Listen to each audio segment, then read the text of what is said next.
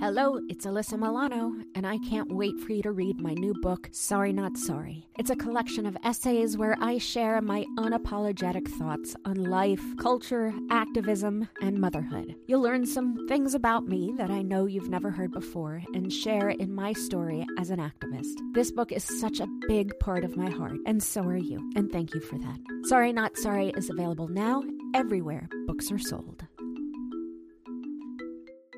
Hey, it's Ryan Reynolds, and I'm here with Keith, co-star of my upcoming film, If, only in theaters May 17th. Do you want to tell people the big news?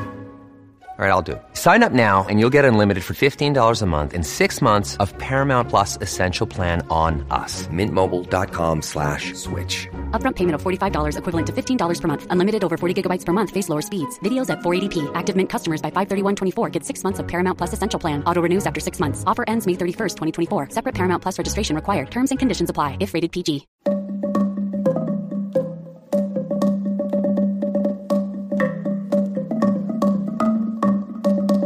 Hi, I'm Alyssa Milano, and this is Sorry Not Sorry.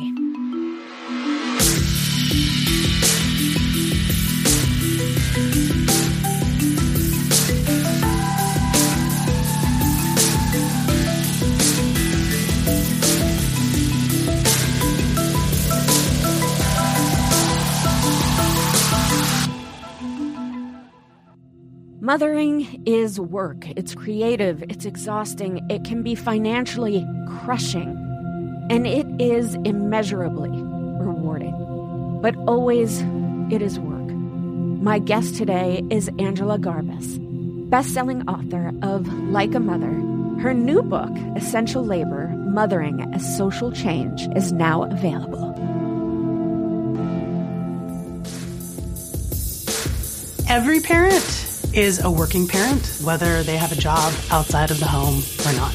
The pandemic has laid bare what our economy is built on the backs of. And our economies all over the world are built on the backs of women's unpaid labor. To date, women have lost more than 4.6 million jobs since the beginning of this pandemic, 32% between the age of 25 and 44.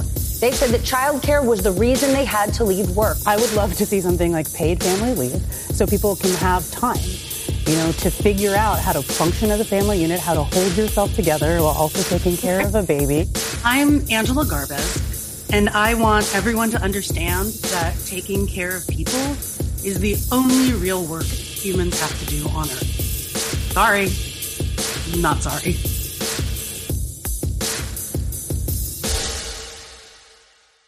Angela, first of all, thank you so much for being here with us.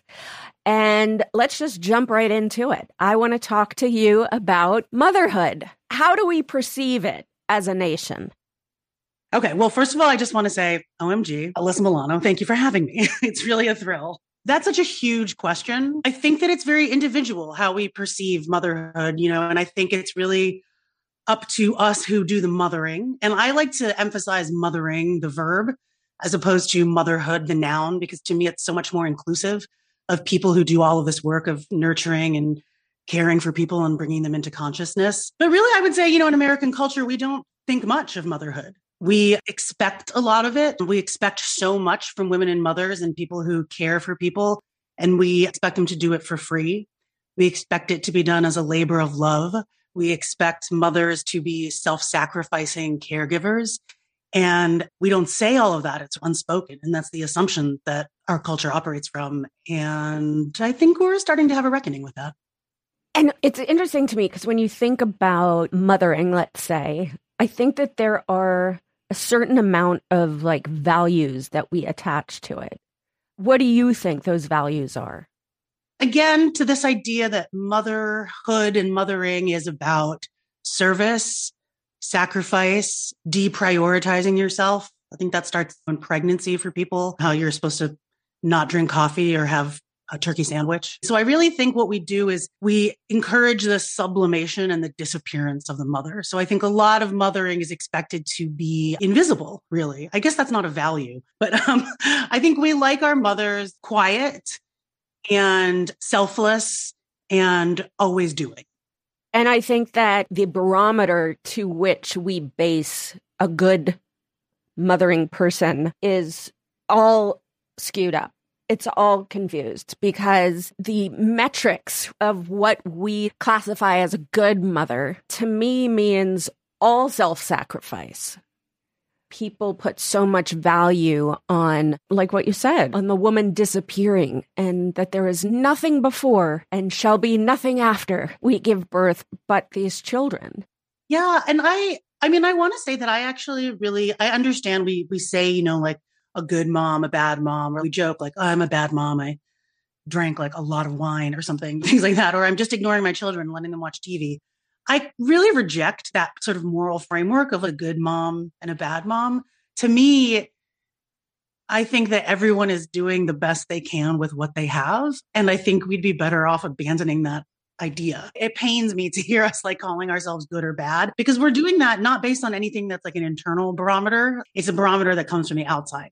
We're measuring ourselves against unreal societal standards. Can you tell me about a time when you judged another mom? In Walmart, when a mother was having a child throw a tantrum in the aisle, and I thought, get it together, lady, You have to get your children in check. And that happened to me on the train. And then also just the judgment, right? Like the constant judgment. When I go through this all the time, well, I used to go through it all the time. I had, my daughter she's a thumb sucker. She was a pacifier baby. And I don't post pictures of her doing and sucking her thumb because I'm so conscious that I will be mother shamed for allowing her to still pacify herself with a sucking motion. So you're self-editing constantly. Yeah. I just want to stay solidarity. I have a 4-year-old thumbsucker. And when I think about it, I try to encourage her to stop, but I doubt she's going to be a 37-year-old thumbsucker. And I also know that this is a thing that makes her feel calm, and she is prone to fly into a rage. So I feel like we should be able to encourage our children to do the things that they need to do. To self-regulate, to learn how to do that, to help self-soothe. There's time to grow into a person that's well-adjusted, that doesn't do these things. We have time.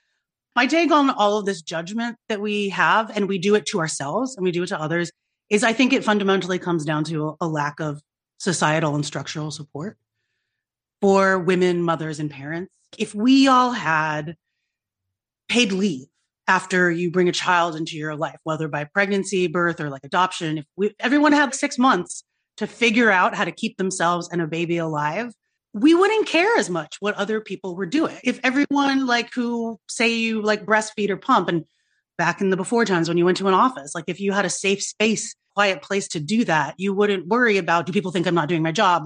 Because that's a right. If we all had healthcare, we wouldn't care what other people are doing if we knew that all of us just had our basic needs taken care of. Let's talk about labor and how we view labor in our country. And why is motherhood not seen as a part of that? That's a fairly recent invention. Historically speaking, it really started in the 1700s. And I feel like I'm always the person who's, it's about capitalism as the sad trombone. But it is true that for around the world for generations, we lived communally. And it wasn't the sole province of mothers to take care of families. We lived in villages. There were fathers, aunties, grandmothers, just a kindly neighbor. But when people started working for an individual wage, when we had landowners, factory owners, people went to work. And the idea was that people who went out and left the home were quote unquote professional workers. And they came home and were cared for by women. And mothers and women became those caregivers because female bodies reproduce. So it was just easy. Well, you had the baby, you stay home with the baby. And what really happened is that we don't talk about this enough. The American economic system, capitalism, depends equally on domestic labor as it does on professional labor. You have to eat. You have to come home to a clean house. You have to take care of your body. There's a woman at home who's expected to do that for free. And if we had to pay women what a minimum wage, Oxfam did this study that in the United States, it would be $11 trillion that women in the United States would be paid if they got paid minimum wage for all the unpaid domestic labor that they do. But the truth is, if you paid everyone, then corporations and employers would have less profit to be made. And so we all have been pushed under this system where we're told this is just our womanly duty this is what we do. And by the way, you're a bad mom and you're a bad wife if you want more and if you expect recognition and respect, God forbid, money for the work you do in the home.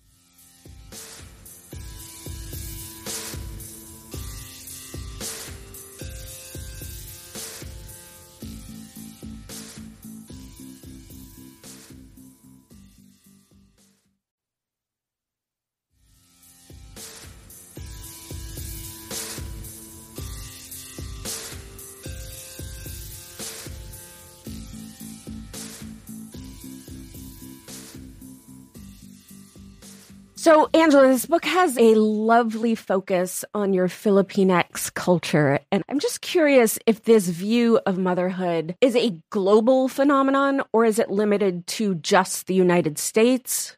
I think overall that it is, this idea, I should say, the creation of mothers as the caregivers, unpaid caregivers in America, like while it's a fairly recent invention and we've really institutionalized it, there is a long global tradition of confining women to the home. In like Europe, 17th century Europe, women worked as smiths and doctors, butchers, like people had jobs. But I would say that in general, yes, servitude, unfortunately, is one of the defining characteristics of being a woman around the world. Research shows there is still inequality at home, with women taking on most household responsibilities. One of the New York Times most shared articles this week is called "What Good Dads Get Away With." We like that title. It unpacks why women still handle most of the child care and chores. One study estimates it will be, listen to this, another 75 years before men do half the unpaid work at home. People want to control women. But one thing that I thought about in writing this book, and as you said, drawing from my own Filipinx culture, is that whenever I would go home to the Philippines, my parents are immigrants from the Philippines. They came here in 1970. Whenever I would go back, there were maids everywhere. There were maids and there were what we called yayas, who are the people who are nannies, essentially. And my dad's family does not have a lot of money, but they had several maids, people to cook breakfast and to clean. And all of my cousins had these yayas who were taking care of their children. And it made me really uncomfortable as a kid because my mom used to actually say to us, "I'm not your maid," right? When we were home in the United States. And then we go home and then there are these maids. And I could see that my mom really struggled with it. And I don't want to judge, like these ideas of this is present in lots of different cultures, a working class, a serving class. I don't like the potential for abuse that's there, but it has always struck me as a more honest way to live. Having someone helping in the home, like it's a job that takes more than one person. Ask any mother or parent. You cannot do it all. You need help. And so there was something really beautiful to me about seeing that. And I have a cousin who every year on Mother's Day, she posts the picture of her yaya saying, "I could not raise my children without you." And I don't know anyone personally. I'm sure there are women out there, but I don't know anyone personally in the United States who would do that. Do you see pictures of people's nannies? Do you see pictures of people's live-in au pairs or that kind of thing? No, I know. And if anything, I think we are shamed if we have help too. I think it's almost frowned upon. It's the people who are holding everything together in a family and getting zero recognition for their labor. And I want to talk a little bit about what happened to mothers during COVID, because I was very sick and really depended on my kids' yaya to help get past that. But then once we went into lockdown, my beautiful Celeste, she had 5 kids of her own and she had no one to take care of her kids, and school was out. She couldn't stay with us. And we went 2 years without having help. And it was so hard. And I know that sounds like such a privileged, because I know that there's people that don't have any help that are working 4 jobs to try to get food on the table and they never see their kids. But it really took a toll on me. And I'm very joyful in that. And I've been very joyful in the last 3 weeks. She's come in 3 days a week just to help me. I'm so grateful that she is back in my kids' lives, because a lot of this is about stability for the child too. And that I don't think gets talked about enough. Like if you have 2 working parents that work anywhere from 12 to 16-hour days, and it does go back to, I think, this bigger picture of what we value as far as work. It seems like people who work 16-hour days are valued more. You hear, oh, they're such a hard worker. Oh, they're a workhorse. And there's no balance at all, really.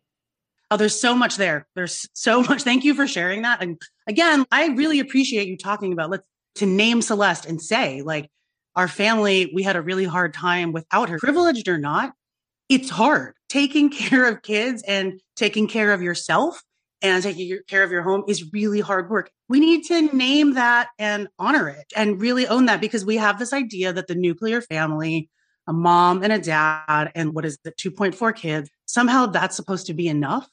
And it's not, especially when we're all expected to be working so much. 2 adults are not enough. That's why, teachers are really important. Babysitters are really important. Neighbors are important. Coaches, loving adults, right? Loving older people, like community and a village, to be a little corny, but that's a lot of what was taken away from us in COVID. So I really think yes, we need to say that and understand that there's nothing wrong with being vulnerable. There's nothing wrong with needing help. There's nothing wrong with needing more people. And also asking the question, why do we all feel that we need to work 12 to 16 hours a day? When so many people, as you rightly pointed out, so many people are working 4 jobs and they're barely making ends meet. We're hearing now about the great resignation for people who don't want to go back to work. There were days where I felt like there was not enough time in the day for me to meet the needs of my children and my own needs and my professional needs. It's taking a toll on my marriage. It's taking a toll on my relationship with both of my daughters. More than 2 million American women have left the workforce since the start of the pandemic. And in the corporate world alone, more than 1 in 4 women is contemplating downshifting or leaving the workforce entirely.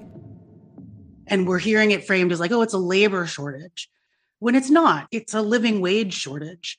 I think people are thinking, if it's going to be hard and I'm going to be struggling and physically exhausted, I'd almost rather be home making ends meet and piecing it together and being with my family and finding a way to have some sort of peace and rest than nonstop going from job to job. For what? For the same thing. Are there any countries that are doing this right?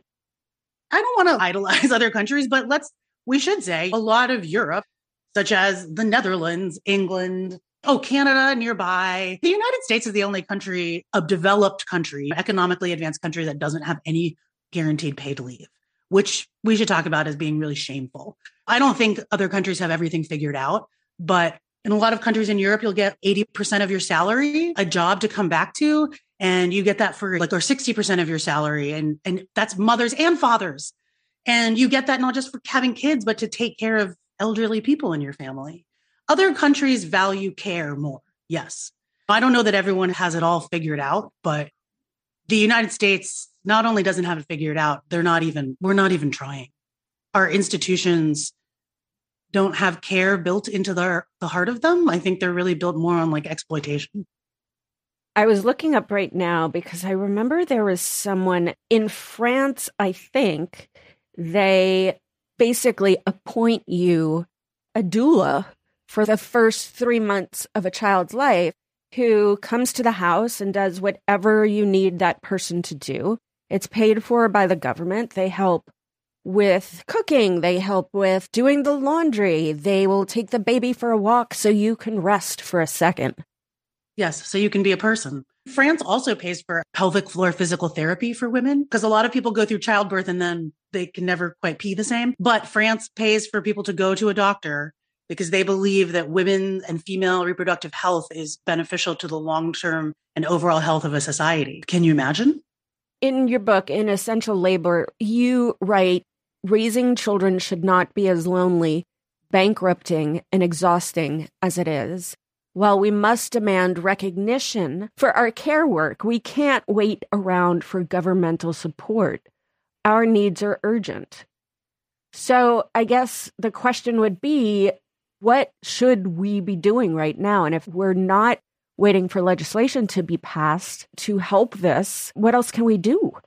I don't want to in any way seem like I'm letting the government off the hook, because our government is failing us in this way. And so there are people who are doing work lobbying, and I bless them and thank you for their continued work. But as far as what we should be doing, Alyssa, I think we're already doing it in many ways. I think that human beings want to take care of each other. And the things that we saw in the pandemic were things like pods. Some parents are taking things into their own hands, forming what are known as pandemic pods. They're a version of homeschooling for small groups of children, sometimes led by teachers or tutors. But as more companies pop up to organize these pods, a debate is brewing about equity. Which to me is a fundamental recognition that after 3 months of being alone in our homes with just our families, we were all going to lose our minds and we all wanted to die and we're at the end of our ropes. And so we formed these communities with 1 or 2 families and figured out how to make it work. People picked up other people's kids. We made dinner. We had play dates. So that sort of thing that is precisely how so many of us survive. I think about Celeste. You said that she has 5 children. She had to rely on some other people there to watch her children while she was doing her professional work, caring for yours. So I think this is just such an opportunity to realize we cannot go it alone. And we weren't meant to. That life feels so much better and is more fun and is slightly ridiculous when you have people in it. And the other things that I saw here in my own neighborhood are these groups called mutual aid groups were forming, where people would donate resources. And then the people who needed things were don't give me money or don't give me time. What I really need is toilet paper, or what I need is groceries. And then we saw things like community fridges, little free libraries are all over my neighborhood now. And again, this is what people do. And I think we just need to be more intentional about that. Spend a little extra time, finding what are the needs of people in our community. And I know we are all busy, right? So it can be very overwhelming to think about how you start doing those things. And for some people, giving money is writing a check is the best way for them to participate. But I think there's also things like picking up some groceries for someone when you're going to the store. There's also when you're waiting in school or preschool pickup line, just talking to someone, just asking someone how they're doing, and just learning about people in your neighborhood and what they might need, because they're probably not different from you. And we're all struggling a little bit. And I think we need to see ourselves as being in solidarity with each other, as opposed to just being locked down in our homes with all of our individual miseries and responsibilities. All of this is so vital, and there is no greater joy than sharing and experiencing life with your community. I want to say one other thing about this idea of community and how in the most dire circumstances, we come together in a way that seems like it is innately in us. And I think as I'm watching this tragedy unfold in Ukraine and seeing how people are living underground in these bomb shelters and creating these communities where they are taking care of each other to the best of their capability. It is the one part, like Fred Rogers says, look for the helpers. Yeah. It is the one part of this that feels hopeful, is that we as human beings have this innate ability to form communities and to take care of each other. And unfortunately, because everybody's working so fucking hard, it's hard to gather. The subtitle of your book is Mothering as Social Change. And I've seen you say that motherhood radicalized you. How so? I totally own up to having democratic, progressive, leftist policies and political leanings. But I would say that it physically radicalized me. After I was pregnant and gave birth to my older daughter, I didn't understand that the state of maternity care in the United States is severely lacking, that Black women are 4 times as likely to die in childbirth than white women, and Latina women and Asian women generally have lower health outcomes. And so I just thought, oh my God, we don't take care of mothers, to kind of go back to our original question. And I was like, this is wrong. You depend on us for the continuation of our species, and you can't guarantee us basic care. That was a big part of it that really opened my eyes. And then figuring out childcare and realizing that in the United States, until a child is 6 years old, you are fully on your own to figure out how you're going to take care of that child. So things like that. And then also the fact that, as a woman of color, as the child of immigrants here in America, I've had a sense for most of my life that I'm not normal, that the world wasn't meant for me, that I don't fit in. And I've had to do a lot of work to really value and love myself. Because my parents are immigrants and because of a language barrier, I didn't feel like I was able to be a kid or take part in what a typical childhood looks like or feels like.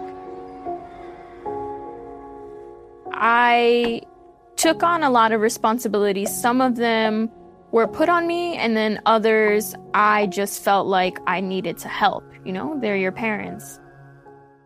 I think maybe the deepest radicalization that happened is that I was like, I want better for my children.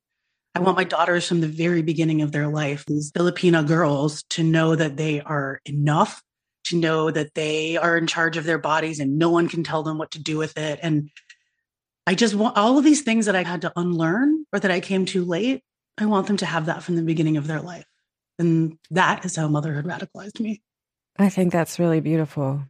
My kids had this sort of March Madness basketball tournament in school, and all the teams were co-ed.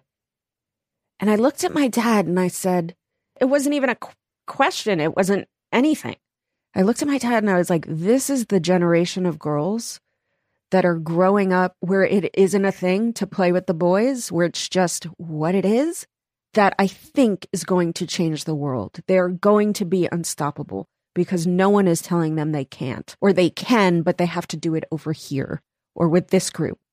So I think it's so interesting, and it's going to be so fascinating to see what evolves out of this generation of women. And I think one of the things I love about your book, and one of the most interesting things about your book, is that it's almost part manifesto and then part parenting guide. And you rarely see a vision for social change connected to the practicalities of raising children.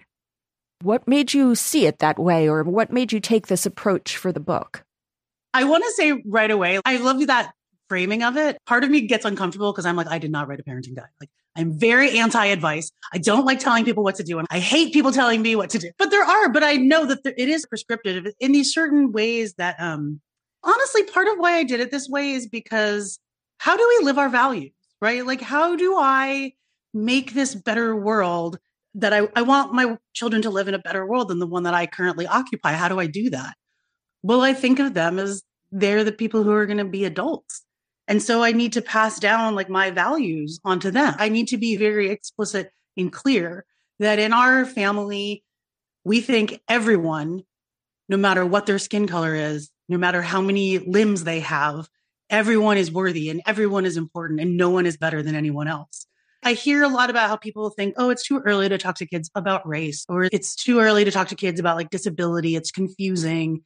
Things like that. And I guess, yeah, if I am wanting to be a guide, it's to say, no, you're fortunate and privileged enough to have gone through part of parenting thinking that it's okay to wait to talk about those things. But what a lot of people from marginalized communities understand is that it's never too early. Before you even conceive a child, you're thinking, how am I going to talk to them about how to avoid being killed by the police? Things like that. And so I just wanted to also, like, the other part of this is I wrote a book that I needed. I'm very clear, like, Alyssa, I don't know what I'm doing. Like, I'm making it up. Fully improvising as we go along. Fully improvising as my children ask me things like, what does it mean to be trans, right? Or like, they have questions and I'm just going to be here and talking to them about it. And I think it's really important for us to remember, like, we're not experts. Like, we can learn, and it's okay to show kids that we're learning.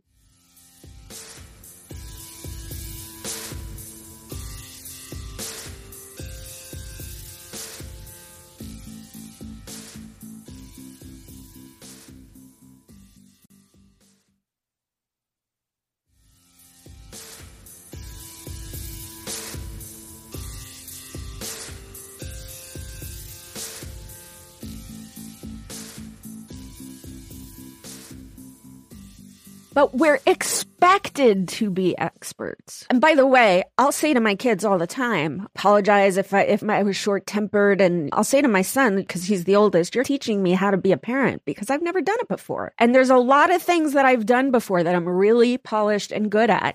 But this is messy for me. And he'll be like, I know, Mom. And it feels like such a relief to say that out loud. Like, I'm gonna fuck up sometimes. It doesn't mean that I'm fucking you up. And if I am fucking you up, I'm gonna help you find the tools.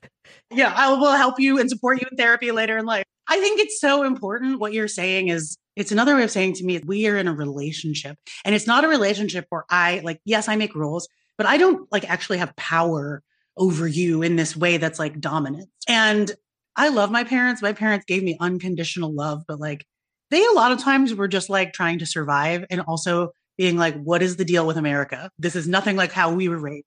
So there's a lot of things that we just didn't talk about. Sex was not a thing we ever talked about because they were you will give your virginity, a beautiful flower, to one man when you get married. And that was it. But I had actual questions that never went addressed. And I don't want my kids to be in their 20s when they're figuring out how their bodies work. I never heard a lot of my parents being I'm sorry, I was wrong. I messed up. They made mistakes because they're people and they're humans. And I think we need to own that sort of aspect of ourselves better in parenting. And one final thing I'll say about why I sort of wrote it as a manifesto/parenting guide is that in the pandemic, when for 6 months I was I'm not a writer anymore. I'm not even Angela. I'm just somebody's mother. I'm just somebody's spouse. All I do is take care of people. All I am is a caregiver. I was depressed. And I had to sort of these things that I used to like to do, read to my kids and cook. I missed enjoying them. And part of writing this book is celebrating the little things that we do every day. Yes, they are drudgery. Yes, they are things to scratch off a to-do list, but they really are nothing is too small. The things that we teach our children and the things that we show them, they really mean a lot. Our children pay attention to the things that we say and the things that we do. And at the smallest, most granular level, we are making a better society. We are passing these values down onto children. And that's not me blowing smoke up other people's asses. I really believe that to be true. Every single one of us here today knows something about families. Every single one of us is someone's child, therefore has experienced parenting. Some of us are parents and have our own children. I have 4. There is nothing, even if all you do today is keep your children alive and love them, that's a great day. You did a lot. You were talking about the little things. You write about mothering as creative labor, which I love so much. Tell us a little bit about that. What is creative labor to you? There's a creativity there's so many things improvising, right? Or when you're somewhere and someone has a poop blowout, whether it's a diaper or in a pair of underwear, and you don't have anything, it's creative to figure out how to utilize a fast food napkin and a leaf and a stick to get people on their way, right? But it is also, I think I use this example in the book. My daughter was just starting to read when I was working on it. And so she would read everything. She'd be this jar is peanut butter. And she asked me what's a GMO one day? And I was what the fuck are you talking about? You read it on a thing. And I was how do I answer this question? And I felt I got to be creative. And I was things grow. Do you think they need things added to them to grow? I mean, I don't even remember what my answer was, but every day you are making stuff up on the fly. And I am not someone who personally likes to do deep imaginative play with my children. My husband is more fun in that sense. But when I play with them, I'm creative. I create stories for them. They always want me to make up a story about a bear and a bunny rabbit. So there's that stuff. And then there's also just the fact that when you are pregnant and give birth, or when you are part of raising a baby into a person, you are literally creating a life. It is generative, and you are making something and molding something and influencing something. And you are in some ways making your legacy, but more importantly, you are helping form a person who hopefully will be a force of good and love and light in this world. And that is creative, and that is important. What happens to us when mothers are erased? What's American society like now? We don't have paid leave. We have a record high number of women in Congress, and that's 27%. And so it means that we don't have paid leave. We don't have a universal pre-K. We don't have a society that values mothers. And so the pandemic just threatens to disappear us even further. But people are trying to say that we don't even have the right to decide whether or not we want to be mothers, whether or not we have, this is a whole other can of worms, but let's talk about it. Women don't have full body autonomy in this country, and it's a fucking shame. And those states, I live in a state where abortion happens to still be legal, but it is not that case and has not been that case for a very long time. And when we don't even have our bodies, we have very limited power in this society. And that is precisely Like, we have been disappearing. They have been trying to disappear us for years. And what we get is a mess of a country that we have right now and an inhumane way of living. My tombstone issue is the Equal Rights Amendment and trying to get women in our Constitution, which people are shocked to know that women don't have equal protection under the law. We were purposely excluded and have been fighting for constitutional equality for 100 years. So tell us about this idea of embodied mothering. To go back to what I was saying about being a young person of color growing up in America, I think it's not unique to me, but young girls get a message. Like, not just young women, like young boys get a message too about how they're supposed to be strong and dominant and decisive. And young women are supposed to be small and to be pleasant. These are obviously gross stereotypes, but this is a general way of the world. And like, I kind of felt like my body was not small, was never particularly small. And I feel like a lot of people, like the white supremacy and the racism that's part of American culture, like really manifests itself in bodies, in violence against these bodies. You think about people who were enslaved. They were not entitled to their bodies. Or as we were talking about reproductive freedom, we are not allowed full control over our bodies. And so to me, part of embodied mothering is accepting, no, I am a body and I am not better off without my body. I am a body that is allowed to feel pleasure. I am a body that has appetites. I am a body that has birthed other bodies and takes care of other bodies. Which, can we just talk about the birthing other bodies thing? Yeah, absolutely. Yes. Like, how we are not just completely worshipped for that fact that we don't even have an instruction manual and we grow humans. Yes. And then we can also feed them. And then the food changes. Our body changes the food based on what that new human needs to stay healthy. No, what female bodies do is nothing short of fucking miraculous. And I agree. I am here for it. I'm never going to shut up about it. Thank you for hitting pause on that. It is incredible. And yet, so many of us are made to feel and made to be ashamed of our bodies. It's too big. It's too unruly. It's too gassy. It's too leaky. My hair is gray. I'm getting wrinkles. My boobs are sagging. But we don't focus on, hey, my body does a really good job of keeping me alive every day. Like, my body makes it possible for me to think things and be happy. We don't celebrate our bodies enough. And I know this sounds very like basic and kumbaya, but as a society, we are so disembodied. We're supposed to sit at school or in our office in a chair for 8 to 12 hours a day. And then if we want to move our bodies, we're supposed to like go ride a Peloton or take an efficiency class. We're not really encouraged to like wander. We like layer our pleasurable movement with fitness and efficiency, which is like the language of work. And so what I want is just for people to enjoy being in their bodies. And, if you can't love your body, just to accept your body and be like, it's fine. I'm a human with a body. Nobody's body is perfect. And I think when we as parents can do that and accept ourselves, which is easier said than done. And I'm the first person to admit that. But when we do that, our children see that. Our children know that, and they can be embodied children who are like, yes, I have the right to my body and I can do with my body what I choose. And my body is, I won't make my body small. I want to be in my body, like crashing into that screen door. That's what I need to do, or whatever kids need to do. And finally, what gives you hope? Oh, here I am. I'm talking to Alyssa Milano about my book and mothering and social change. And it gives me hope that people want to be having these conversations, that what you said earlier is going to stick with me about how it is like we innately know how to make and create community.